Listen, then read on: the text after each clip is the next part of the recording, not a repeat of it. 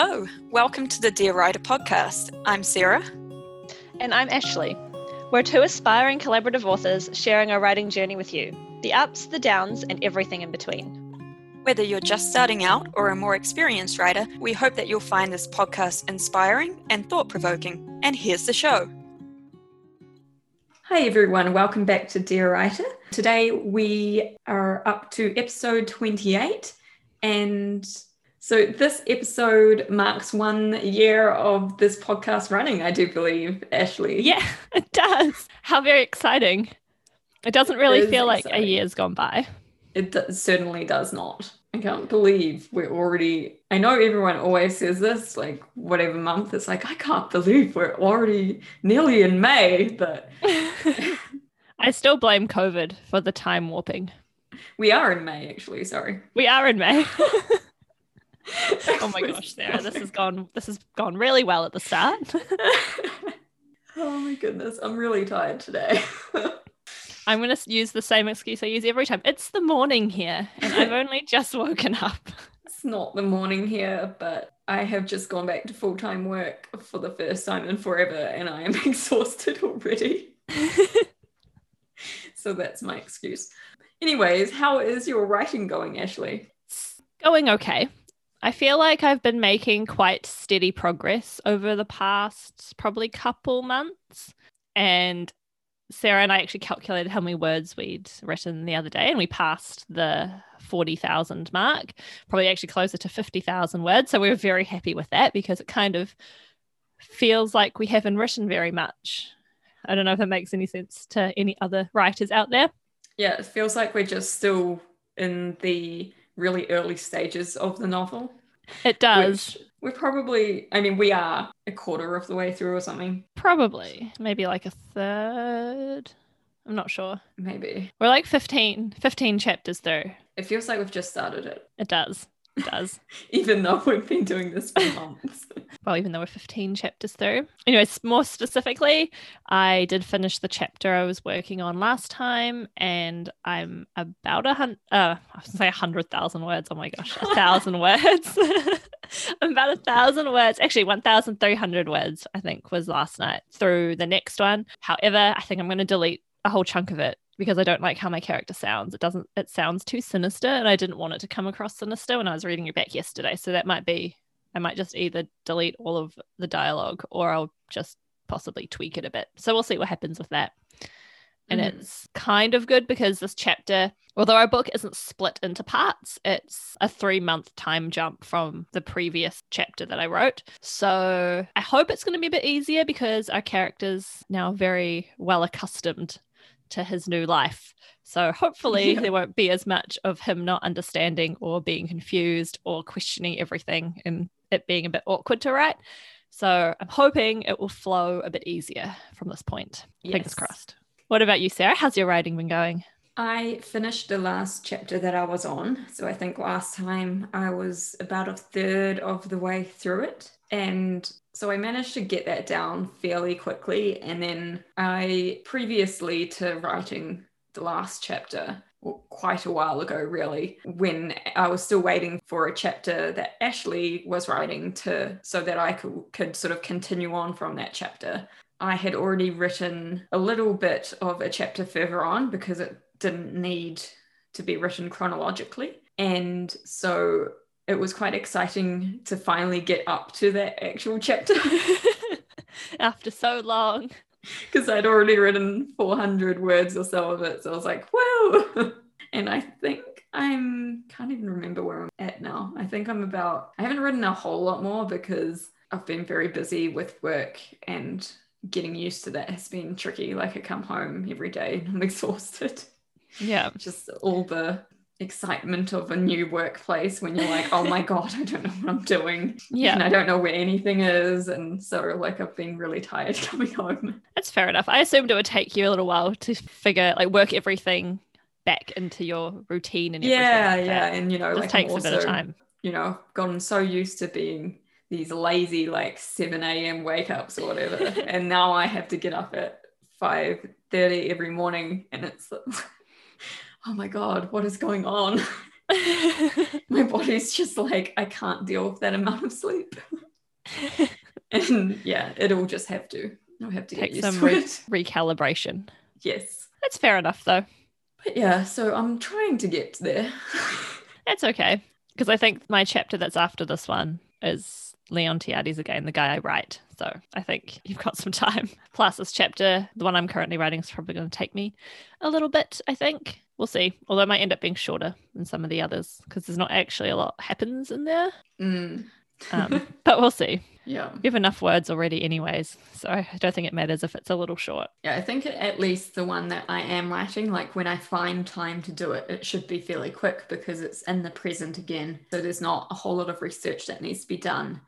And, I'm still can't remember. I think I'm about 600 to 800 words through it, potentially.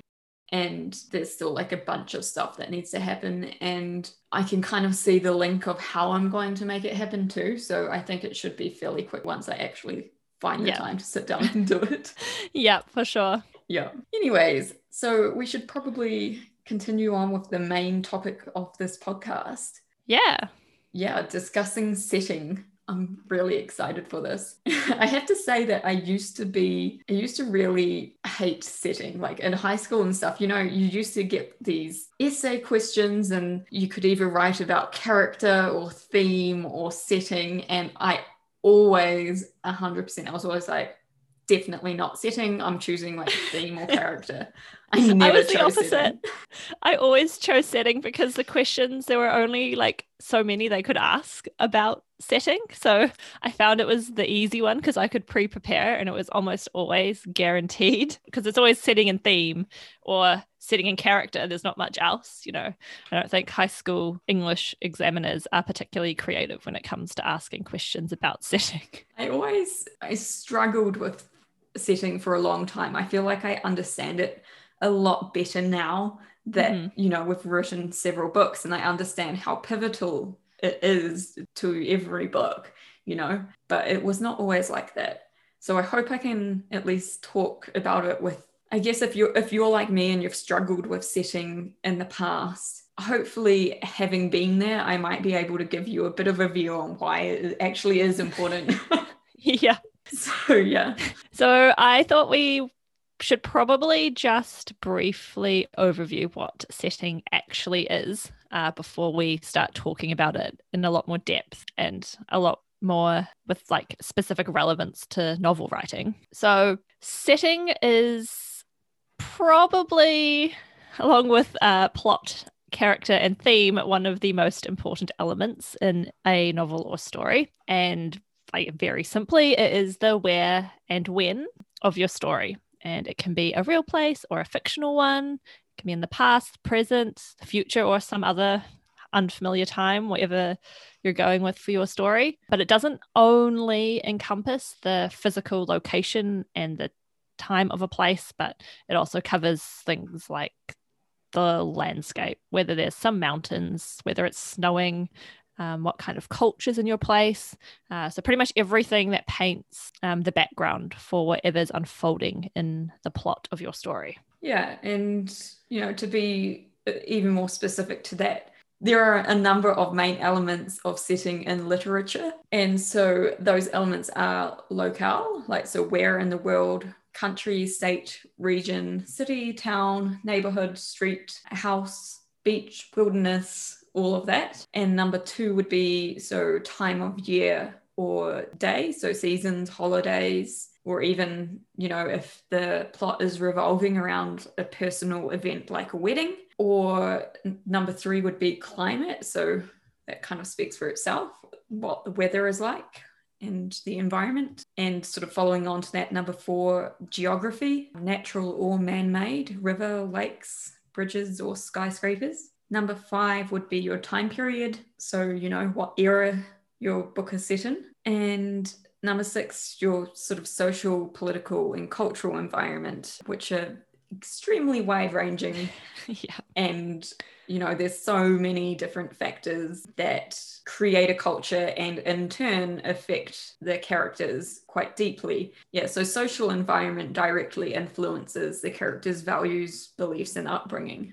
So I guess that's a little bit of a background about setting. Yes, it's a lot to consider, because I guess you traditionally think of it as it's set here in this time and that's kind of it. But there's a lot, that's also in the umbrella of setting that I think sometimes, well, one, we forget that it's part of setting and take it for granted a little bit. Yeah, definitely. I thought we'd start with an easy-ish question, and that's why we think getting the setting in your novel right, so like nailing the setting, why that's so critical for your story. So I think the setting of the story affects the whole tone of your story.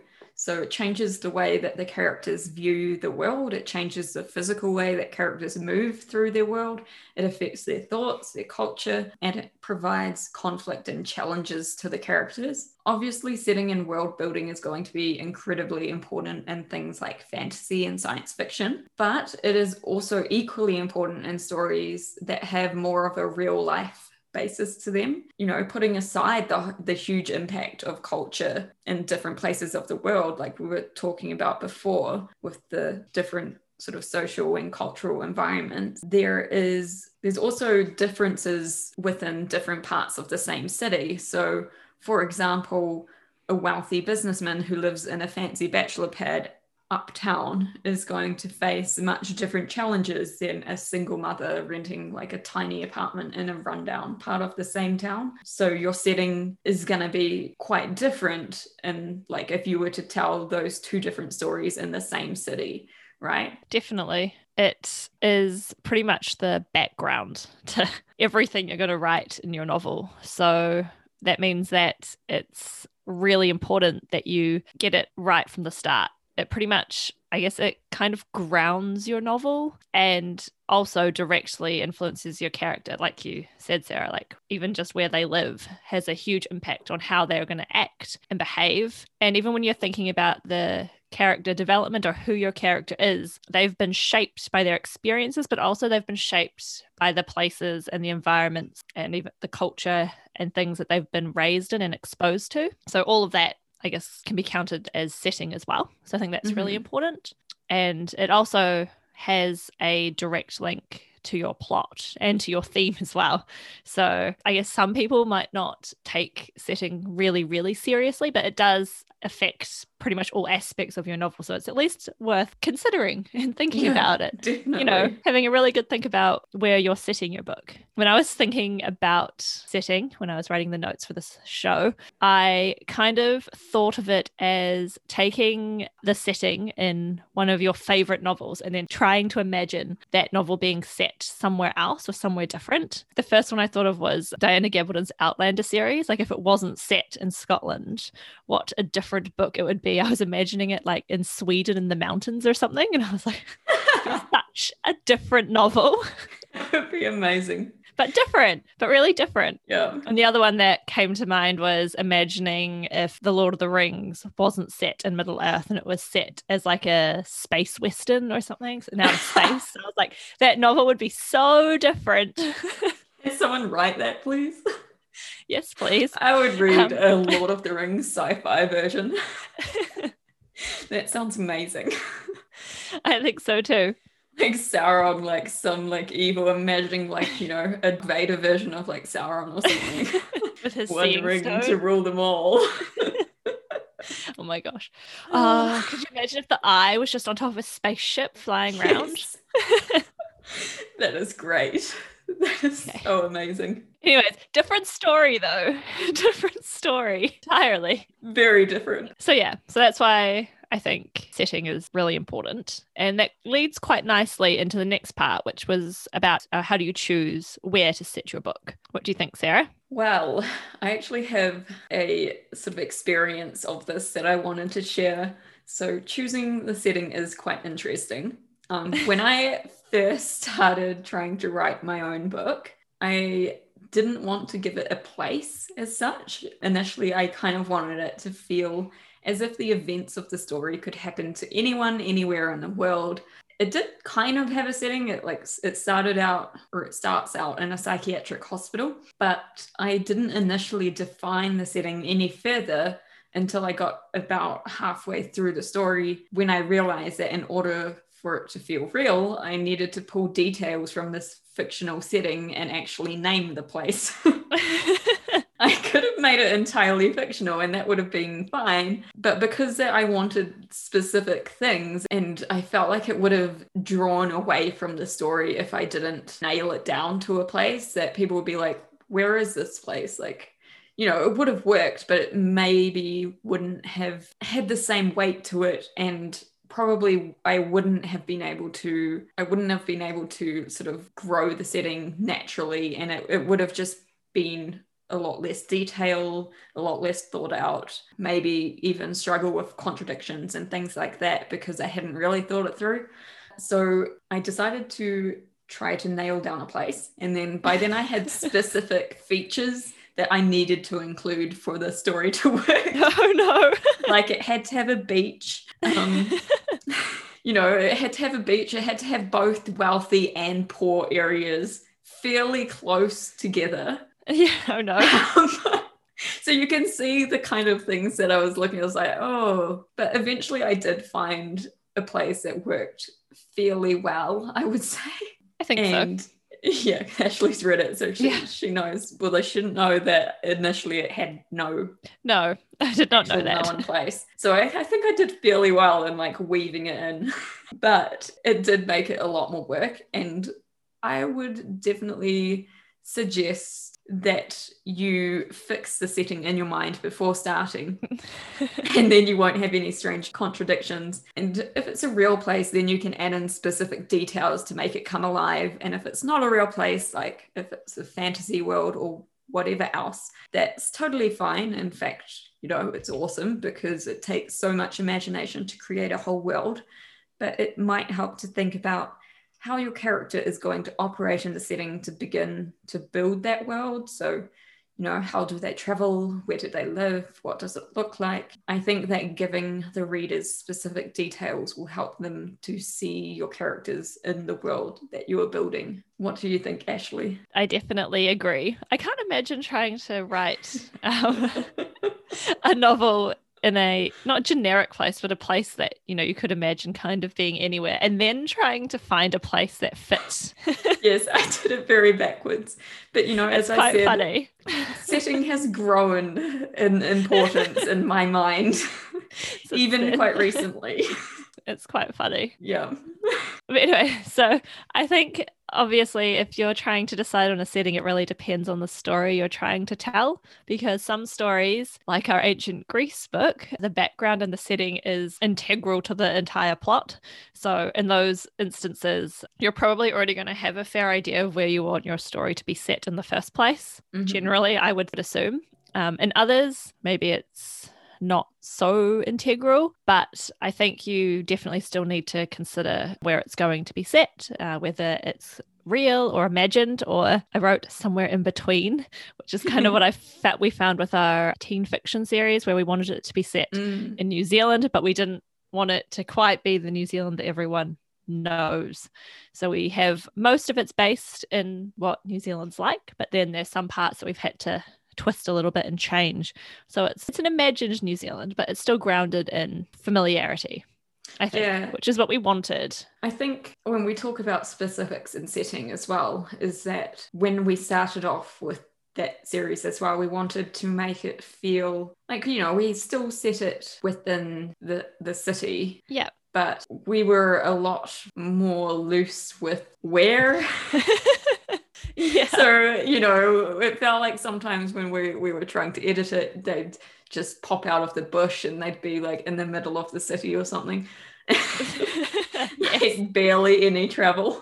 And so, we had to try and fix some of those elements. And I think if we had tried to be a bit more specific from the beginning, we may have had it a bit easier. Had those issues so much. So once whether your setting is real or imagined, if it's real, you can then go about finding, like you did, Sarah, a place that fits the requirements. If it's imagined, then you can make it up. So we actually did this for a part in our ancient Greece book because we have a section that's set in the modern day. And we, at the beginning, didn't know exactly where we were going to set it. We had a few requirements, though, based on the backstories of our characters and some elements of the plot that had to happen. And so by combining those two things and also choosing things that will help our character development, we ended up landing on the one that we chose, which then allows you to do some research to, ground it better and have it be more realistic. But yeah, so it's kind of how we've gone about choosing our settings. But I think that can be applied more like widely to whatever book you're working on. Yeah. So I thought then we could move on to talking about how we, both of us, go about actually setting up setting the scene initially. And that was way too hard. Everything's hard today. It really is. How do we initially set the scene in our novels was going to be the question I was trying to ask. So for me, I think it's really important to establish the setting of your book as soon as you possibly can, and also in the most interesting way that you can. So basically, I think that the opening scene in your book needs to address and show the readers where the book is set, what the tone of the place is like, and the time period, and pretty much as much as you can without overwhelming the reader and making them bored. Yeah, it's probably how I would phrase that. And I actually thought I'd use some examples for this because when I was thinking about it, these two things popped into my mind and I thought actually this is a good place to share it. So I'm not saying that Sarah and my writing is perfect or anything, but I think the two paragraphs I'm about to read out are a good contrast and highlight my point, I think, well enough for you guys. Okay, so the first paragraph I'm going to read out is the opening paragraph in our first teen fiction novel, When the Rain Falls, and it's from one of the first drafts, so maybe 3 iterations or so before the one that we currently have. So it goes, I stared up at the fading sunlight. The day was a perfect, cloudless blue. It was the exact type of day I liked, with a slight spring breeze in the air to keep it from getting too hot, and the sun beaming in the sky. I shut the car door, and with my thick black coat tucked over one arm, I headed towards the brick house that had basically been my second home for as long as I could remember. So it's fairly lackluster at best for an opening paragraph, which is definitely why we changed it. But in terms of setting, it does have a lot of problems. First of all, it opens with the weather, and that's pretty much where it ends as well. And it's not very gripping or interesting either. And the reader doesn't actually learn anything about the setting that's crucial to the plot in any way, shape, or form, because really the fact that it was sunny but a little breezy, yeah. So again, it sets some setting. Pretty much none of it, except for maybe the fact that it's spring, really bears any relevance to the plot going forward, especially when you know what happens. The fact that it's a perfect cloudless blue really doesn't matter. And to be honest, spring is not really. No, it's it's a fact, but it's not really that pivotal to the plot.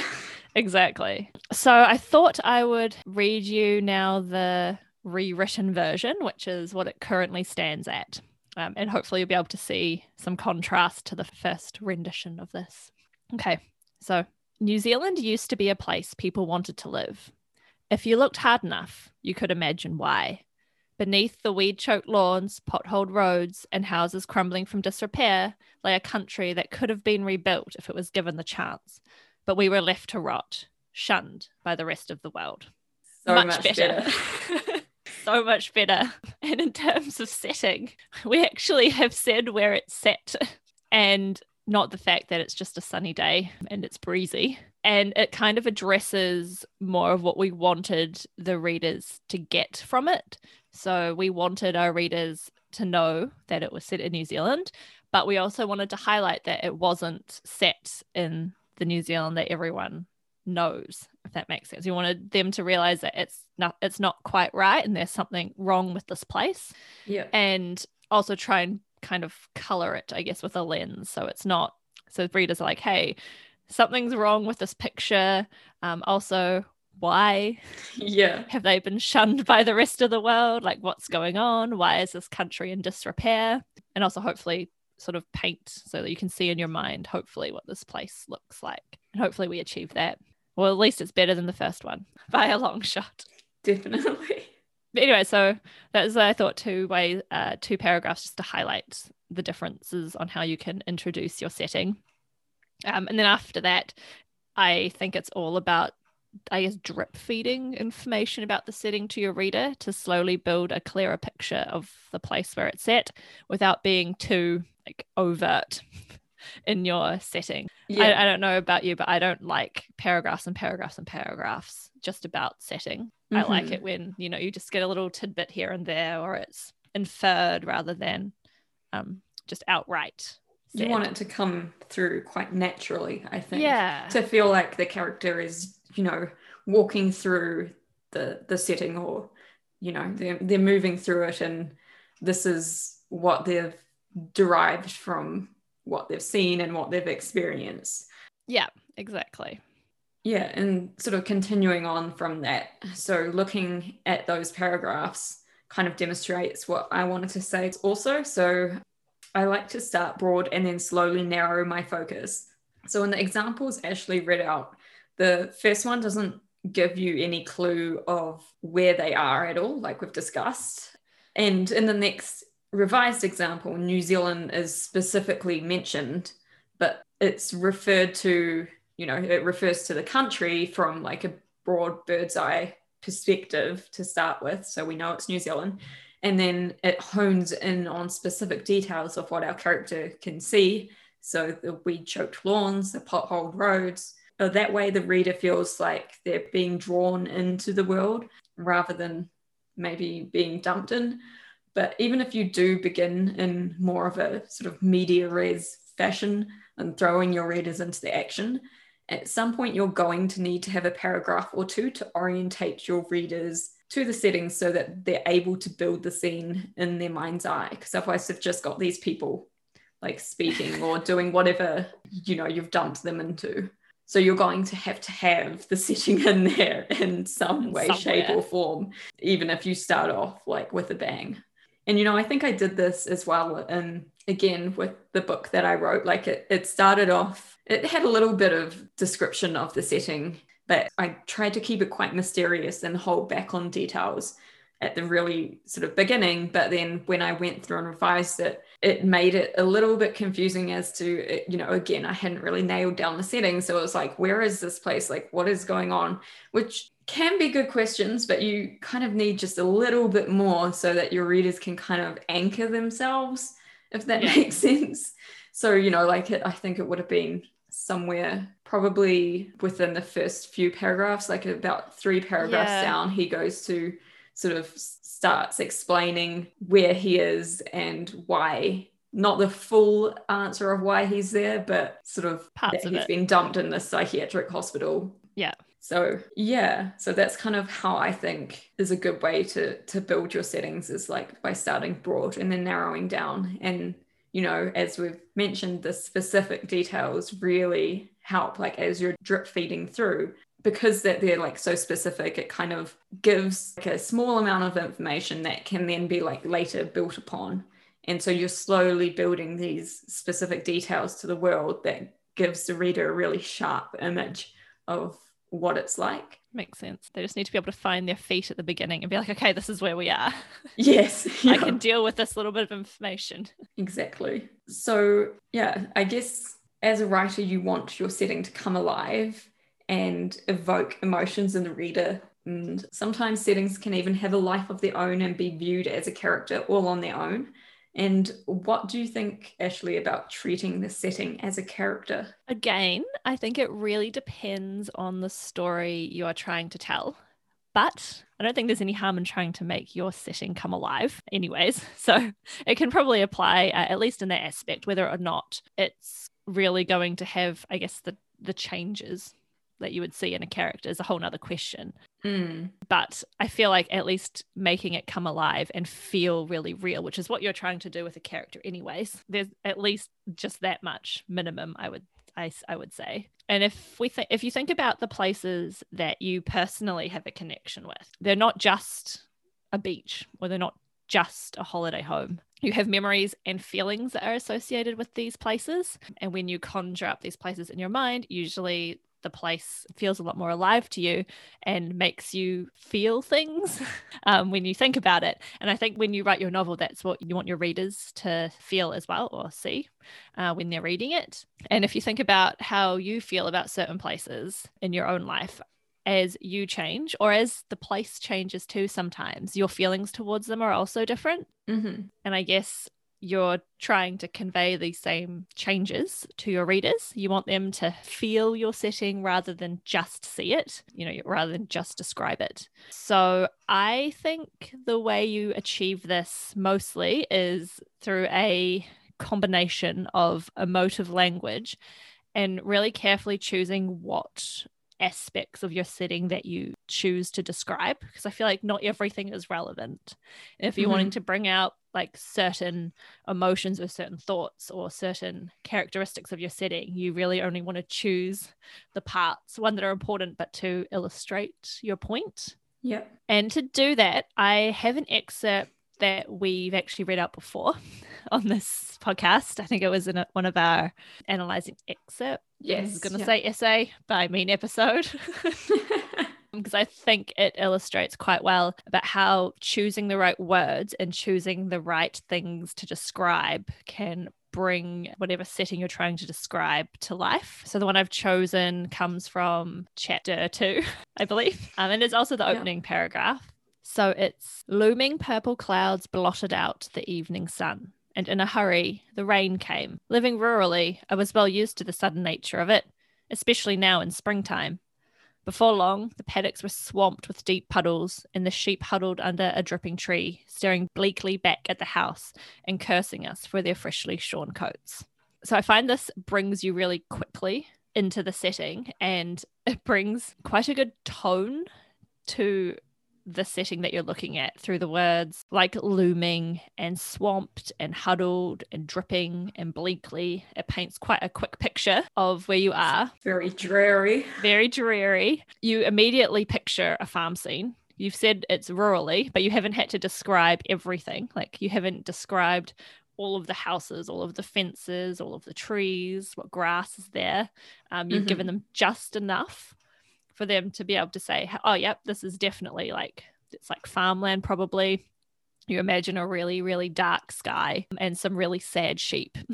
And I would add to that, this being the second chapter, you already have the information that this is New Zealand as well. So that even further kind of adds to that and builds on your knowledge from the first chapter. So you're like, okay, so now we're on a farm in New Zealand. Yeah. And although I haven't carried on, I think in the other excerpt I do carry on. The fact that she specifically mentions the sheep is quite important as well. And this is the first time that it's mentioned, and they end up being of further importance to the setting as well. But yes, good. And it helps illustrate my point about choosing what to describe and using words that evoke certain imagery in people's minds, I think, is the key to making your setting like a character. What do you think, Sarah? Did you have any more to add? Probably not too much more. I think you've done a very good job of explaining that. I also agree that the setting becoming alive is related to your character's feelings about the setting. And if you're thinking about setting changing like a character, the change in the setting is really reflected through the change in the character and their view of the setting as they change. So, I mean, the setting does also change somewhat as well, but that is almost related to theme as well. So it's all kind of tied in quite a tight knot together. So there is that to it. But I think when you're talking about imbuing a setting with a tone and a feeling, that is the majority of that is due to how the character is viewing it and how they're attached to it and what their feeling is going to sort of paint the scene. You get up in the morning and it's pouring down with rain and you have to go to work, and you look outside and you're not like, hey, yay, it's raining. These beautiful sparkling raindrops are falling onto the pavement as I go out to the garage. And Like, no, that does not happen. It's like the rain was falling wet and thick and, well, maybe not thick. Okay, I'm just like riffing off the top of my head. I'm imagining it like treacle, viscous. The rain was falling wet and heavy, soaking into the ground and puddles, whatever. It's going to be a lot more upsetting. It was like I sluggishly dragged my feet out onto the pavement and shuffled my keys to the car. I don't know. You get the point, right? Like, it's about the mood of the character. So that is going to really impact your setting a lot. I was going to say that segues quite nicely into the next part. Yeah. We can probably continue on. No, it's like, which is how some people say that the main role of the setting is to depict theme. So I read this somewhere amongst my research for this, and now I can't remember where it was, so I closed all the tabs. But whoever it was said that, quote unquote, place is destiny. I was like, oh, I quite like that. And so moving on from that, sometimes setting can be used as a metaphor to describe your overall theme. Have you ever used this, or like, what do you think about that, Sarah? So as we said, setting does add a lot to theme as well. Obviously, with a book titled When the Rain Falls, we imbue elements of the weather into our story. So that's sort of quite a common way, I think, of imbuing themes into stories through the weather. But it's more than that too. When you look at the actual setting of where we've sort of set our story and what the characters are going through, completely unintentionally, you could say that our teen series is the setting is a reflection of the theme. They feel alone, they only have each other to hold on to, and the isolation of being in a forest is probably an outward representation of their inner struggles and their feeling of being alone.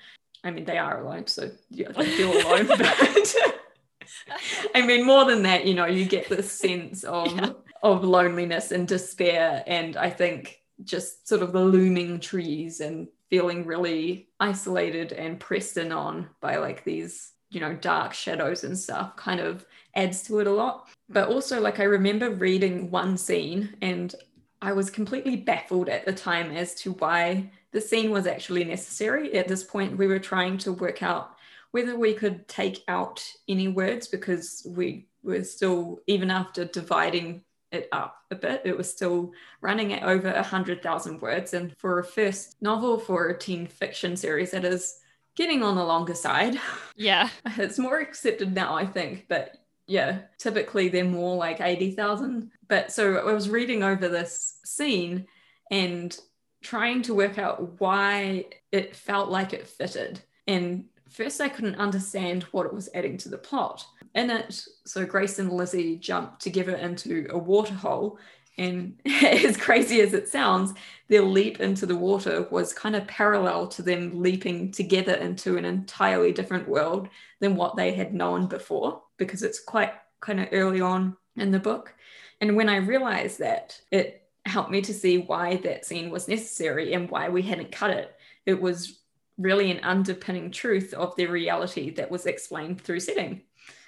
So there you go. I know what you mean about that one particular scene, because you're like, oh, it's kind of weird, but I can't get rid of it because I feel like it's linked somehow to the rest of the book. Well, also because, I was analysing at that point, I was looking a lot at the story structure. And so, you've got the inciting event, and then, Jesus, I can't even remember now. But, there's the sort of the hero's call to action. And usually they kind of waver a bit and they're like, I don't think I really want to be a part of this. And then they decide, yes, we're going to do something about what's happened to us. And it was kind of that point in the story. And although, like, in this chapter, they even have a discussion kind of about it.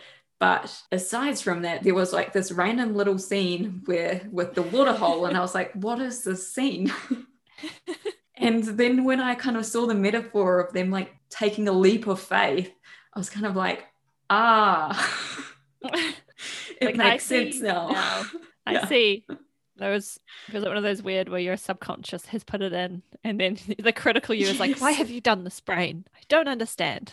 You're like, what is this frivolous nonsense about swimming in the water hole? I don't understand. I don't always like that part though. But it turned out it was necessary. Yeah. It's one of the bits that survived so many edits as well. Yes, this is true. It was there from basically the very beginning. Yeah. The very first iteration. Still there. So I definitely agree with what Sarah said with respects to our book. But then again, not everyone's book is going to have that. It's really going to depend on the book that you're writing. But in saying that as well, like flip-flopping here, places and your places and your perspectives of them change, but also places themselves change as well. So there's no reason you can't use your setting as a metaphor to convey your theme. So again, when I was thinking about this, I was actually waiting for my dinner to cook. I put my roast pork in like an hour and a half late because I got distracted writing the outlines for this podcast. So we ate it at 9:30 last night. Because I forgot. I was like, oh my gosh. Anyways, I digress. When I was thinking about it, I was trying to think of books off the top of my head where I could link setting as a metaphor for what happens in the book.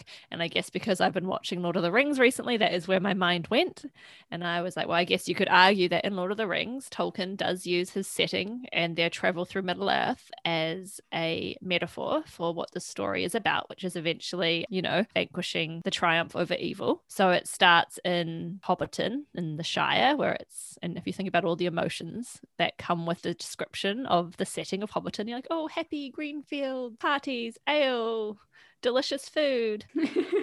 And then it moves along and Middle Earth is threatened with being cast into darkness again, and Sam and Frodo have to eventually journey to Mordor and think about what the connotations of Mordor are and how dark and horrible it is. And when they get to Mordor, they do end up triumphing over evil. They destroy the ring and get to return to the Shire, which is all happy and green again. So I can kind of see how the change of place in that series kind of reflects the stage and the journey that they're at. So I don't know, that's my 2 cents on that, I guess. Was there anything else you wanted to add, Sarah, about setting that we haven't covered? No, I mean, we could talk about setting forever. There is a lot to setting, and I think we've really just skimmed the surface of it. But I think for the purposes of this podcast, at least, hopefully everyone got something out of that. Hopefully. Does that mean we should move on to mistakes of the month? Yes. Alrighty. Do you want to go first? Sure. I have a couple. So the first one happened when our character Simon, he's handling a weapon for the first time, and he is kind of practice fighting with one of our other characters. And so it was, what was he supposed to do with it? With an with an exclamation mark instead of a question mark. Which made it a lot more dramatic than how it was intended. So it was like, what was he supposed to do with it? Instead of, what was he supposed to do with it? That's amazing. It just looked really strange. I'm just imagining him holding it. What are you supposed to do? And then thrusting it into the air.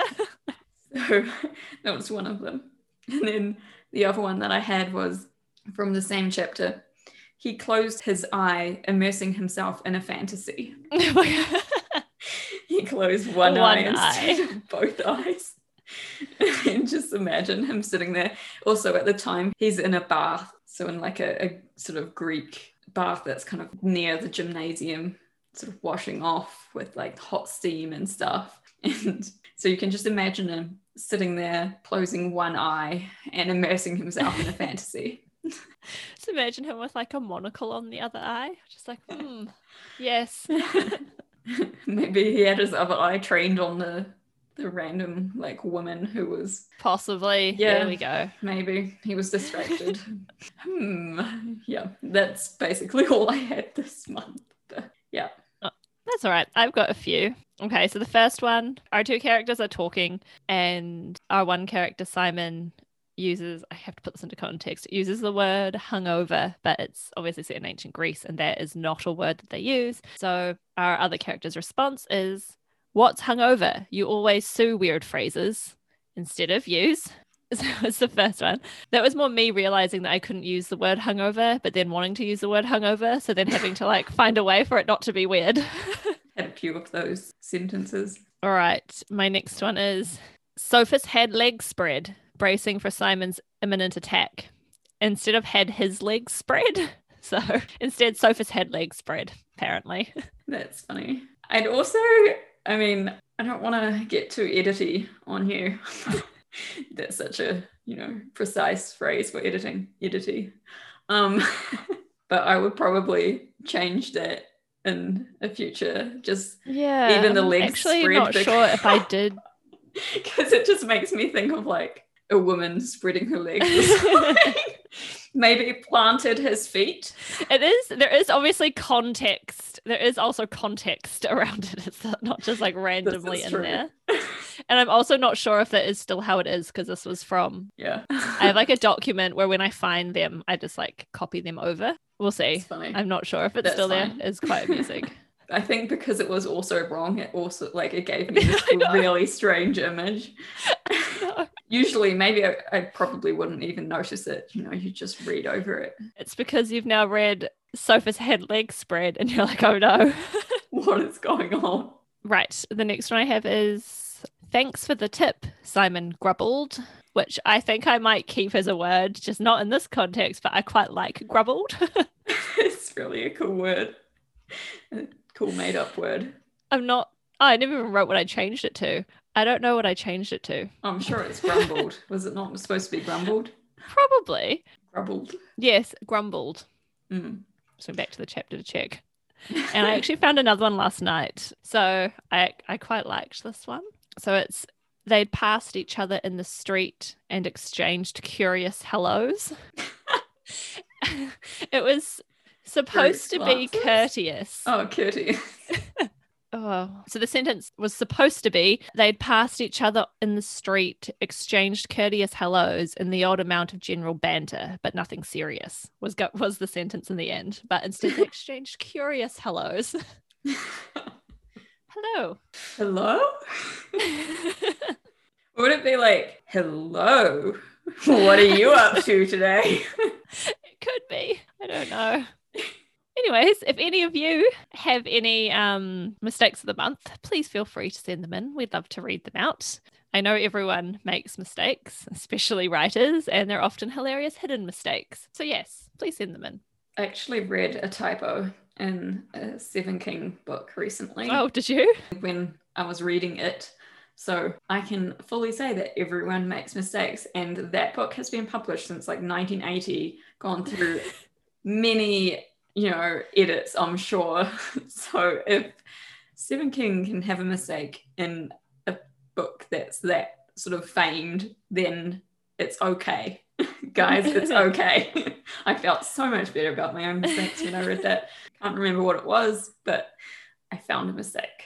Anyways, so there are still some spots left on our author spotlight section. So we're just keeping that open. If you want to apply, you can go to our website at lindesoncreations.com, click on the podcast and the drop-down menu, the Be Featured on Dear Writer, and it'll take you to the form to fill out. We really enjoy having people on the show. We really do. So please apply. Yes. And we'd really love to chat with you and hear all about your writing journey. And next time on Dear Writer, it is our Culturing Creativity episode, where we're going to talk about how music can help inspire creativity. And if you'd like to know any more about us or our writing projects, you can visit us on lindesoncreations.com, or you can check us out on Facebook or Instagram, which is also under the handle Lindeson Creations. Yep. And if you enjoy the show, then please rate and review us on Apple Podcasts or subscribe on your podcatcher of choice.